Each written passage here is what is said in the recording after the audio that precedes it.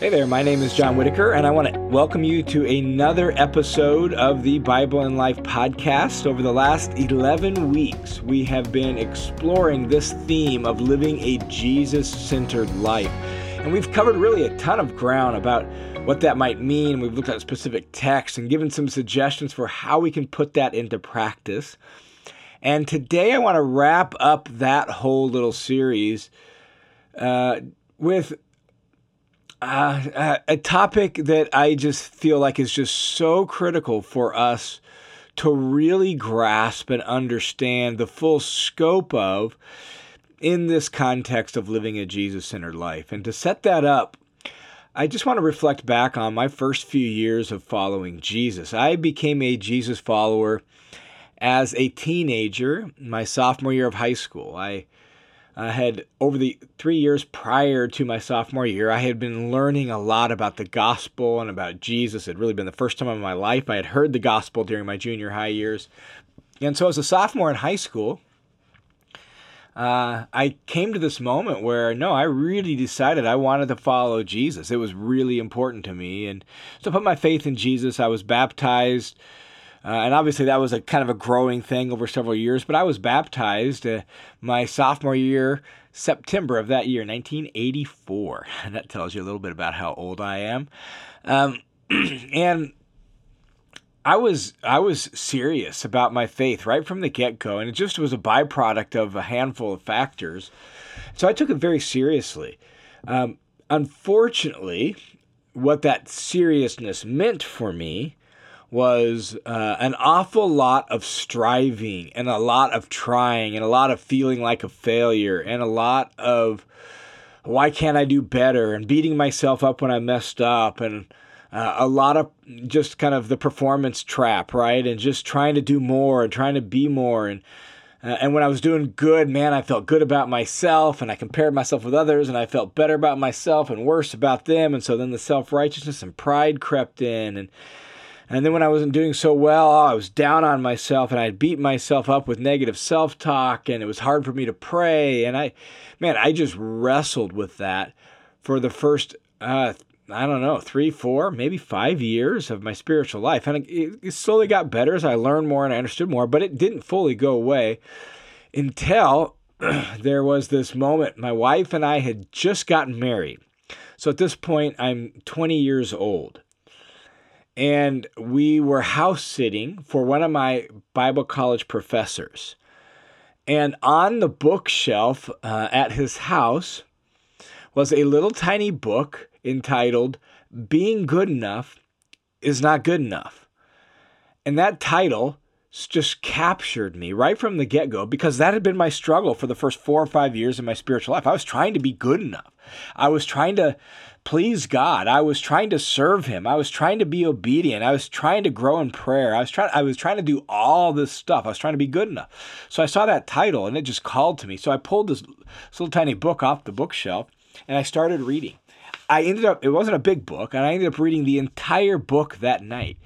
And for the first time in my life, somebody laid bare the teaching of grace in a way that made sense to me and was comprehensive to me and began to unravel some of the knots in my heart with regard to striving and trying and failing and all of that. And that was the beginning of my understanding of the significance of God's grace. And over the course of the next handful of years, I just kept diving into that and exploring that. In grad school, I actually took a class by the very person who wrote that book called Doctrine of Grace, and it was obviously much more comprehensive and detailed than that little book was, and that was helpful to me. And I just continued to grow and explore, even as a young Bible college professor, continue to just read and research and figure this thing out called grace. And we need to make sure we hear everything we've said about living a Jesus-centered life in the context of the grace of God. because God's grace is not just something that we need to get our sins forgiven at the get-go. That God's grace is the entire environment, the entire atmosphere in which we live out our life with Jesus and for Jesus. And so on this final episode of Living a Jesus-Centered Life, I just want to look at a handful of ideas and passages related to living a Jesus-centered life in the context of grace. So the first one is this, that grace is the thing that opens the door to living a Jesus-centered life. Like, it's only possible because of the grace of God and the mercy of Jesus. It opens the door and grants us the opportunity and the possibility to live a life connected to Jesus. And one text that speaks to that is a well-known text out of Ephesians chapter 2. Ephesians 2, verse 4 and following says this.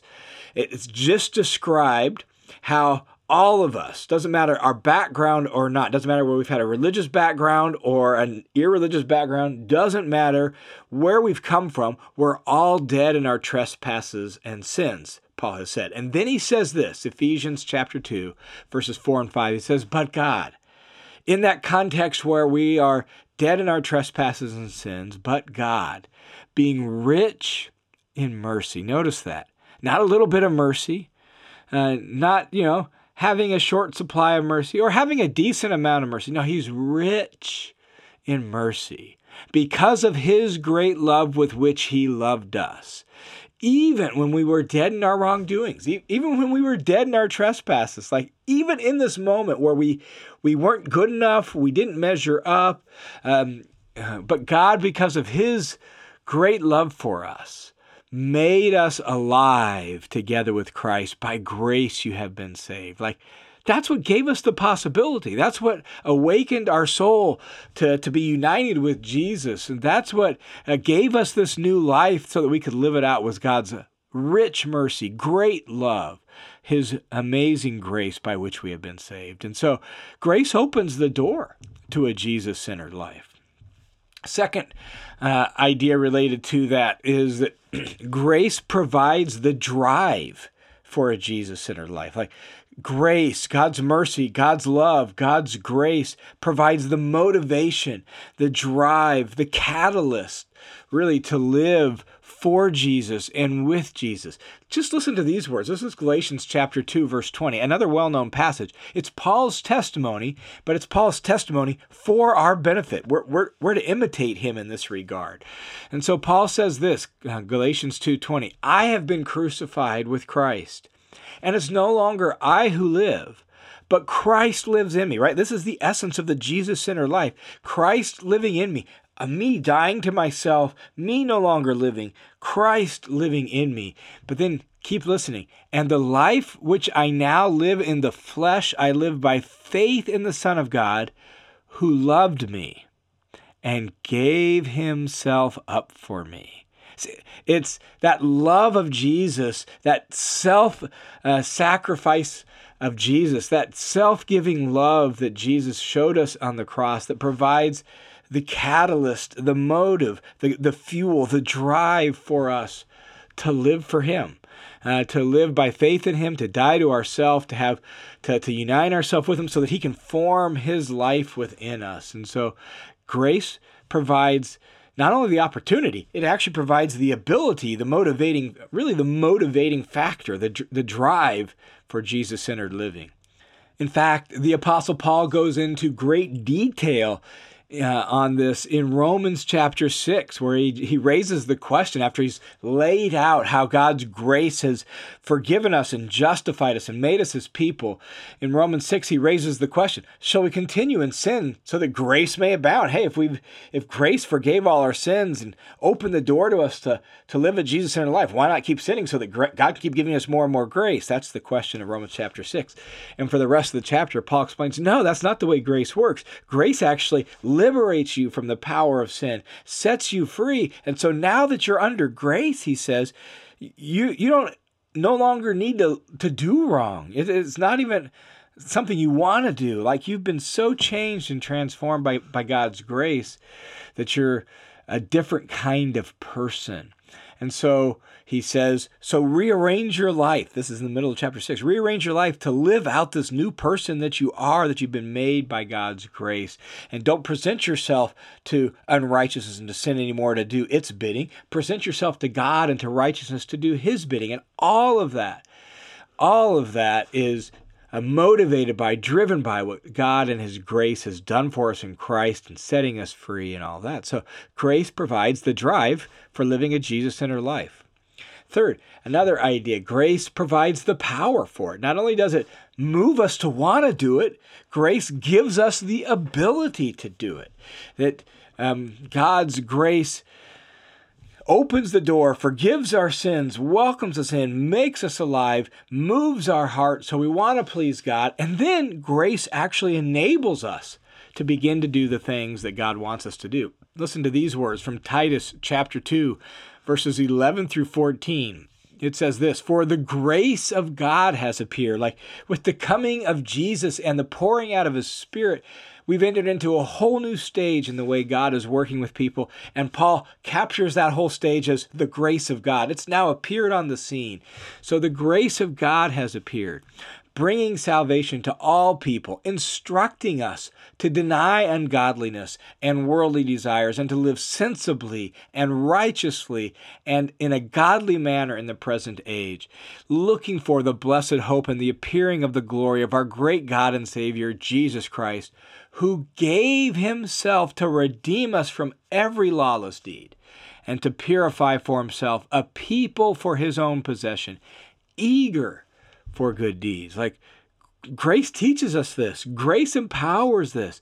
Grace draws us towards this. Like grace grants the power. And obviously one of the greatest gifts of God's grace is his Spirit, who comes to live with us, like God himself, now with us by his Spirit, enabling us, giving us the strength and the power to say no to ungodliness and unrighteousness and to do what's right. That's Paul's point in Galatians chapter 5, where if you walk by the Spirit, you will by no means carry out the desire of the flesh. So God, in his grace, comes to live with us by his Spirit, giving us the power to live a Jesus-centered life. And then a fourth idea here that is just so important is grace makes it safe to be a work in progress. As we're seeking to live a Jesus-centered life, and as we're walking by the Spirit, and as we're in love for him, trying to do the things that please him, right? We're not going to always get it right. We're going to make mistakes. We're still going to sin.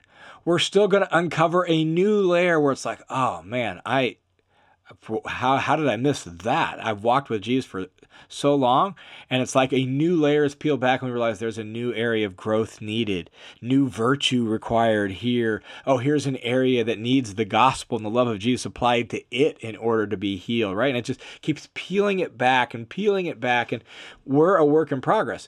And this was where I really struggled in my early years of following Jesus. I didn't know it was safe to be a work in progress. I just wanted to be all done and all fixed and all better and a mature, holy, righteous person right from the get-go. And when I was doing good, man, I thought I was super good. And when I was doing bad, I beat myself up, right?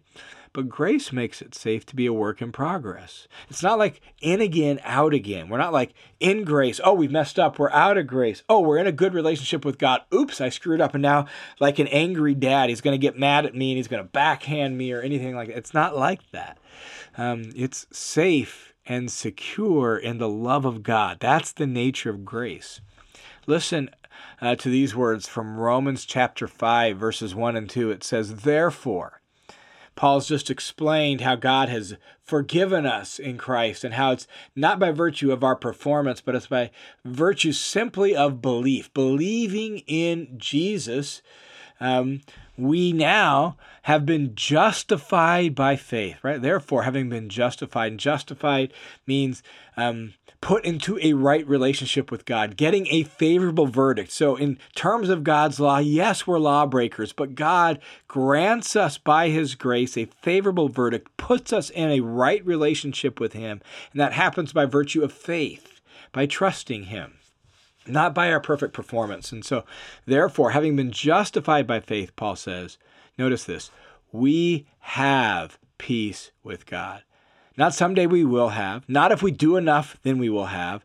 Not we should have, but we really don't because we still screw up and mess up. No, we have, as a statement of a fact, we are now at peace with God. We're in this relationship that's characterized by shalom, by harmony, by wholeness, by blessedness and peace. Simply by trusting Him and what He's done in Jesus, we are in this good, right relationship with God, and it's a relationship marked by peace. And that comes through our Lord Jesus Christ, through whom also we have obtained our introduction by faith, catch this, into this grace in which we stand. That we stand in grace like it's a room that's just full of grace. And grace is this favorable disposition that always wants to do good.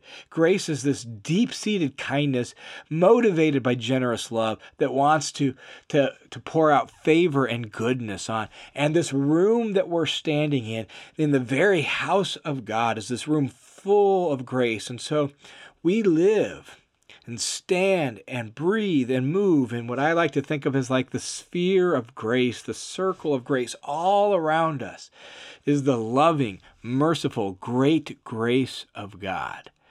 And that's just so important for us to remember, that grace is the trait of a person, right? Sometimes we talk about the doctrine of grace, the teaching of grace, but fundamentally, grace is the trait of a person. And God is an incredibly gracious person. And so when we say we stand in grace, what we're standing is the kindness and the favor and the goodness of God in relationship to us. That's just who He is. In fact, when God first really fully introduced Himself to Moses, Exodus chapter 34, Moses wanted to see God. And God's like, you can't do that. No one can see me and live. But Moses really wanted to see God. And so God has Moses stand here in the crack of this rock, and He says, I'm going to pass by, cover your eyes as I pass by, and as I go by, then you can see me on the way by. All right? And when He does that, God describes Himself to Moses. What does He say? There's a lot of things God could say because God is such a multifaceted person. What does He say? Well, here's how God describes Himself to Moses. Exodus 34, verse 6. The Lord, a gracious and compassionate God, slow to anger and abounding in steadfast love, who keeps His faithfulness for thousands, who forgives wrongdoing and transgression and sin. This is how God describes Himself. In fact, that verse, that self-description of God, becomes the most quoted verse of the Bible in the Bible. That's how central it is.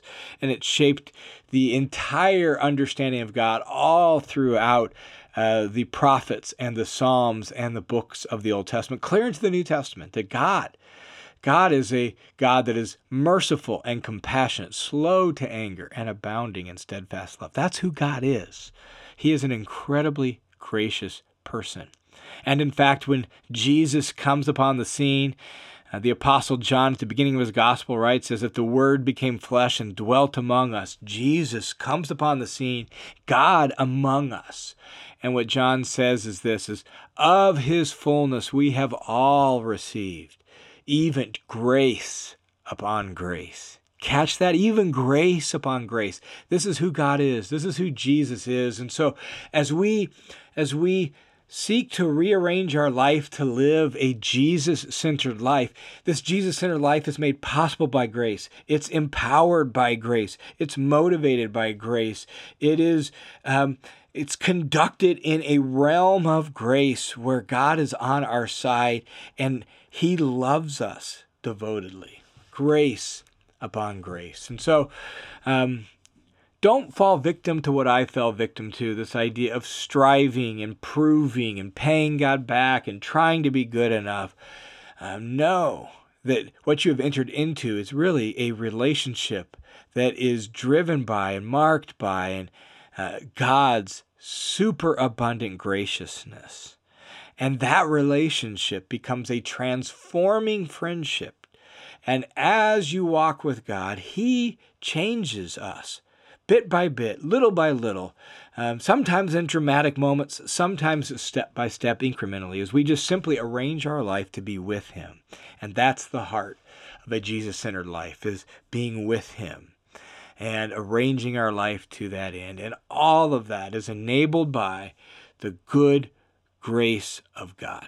And so I pray that you will arrange your life to live a Jesus-centered life, but you'll know you're doing it as you stand in grace and have peace with God. May it be so for you, and may it be so for me as well.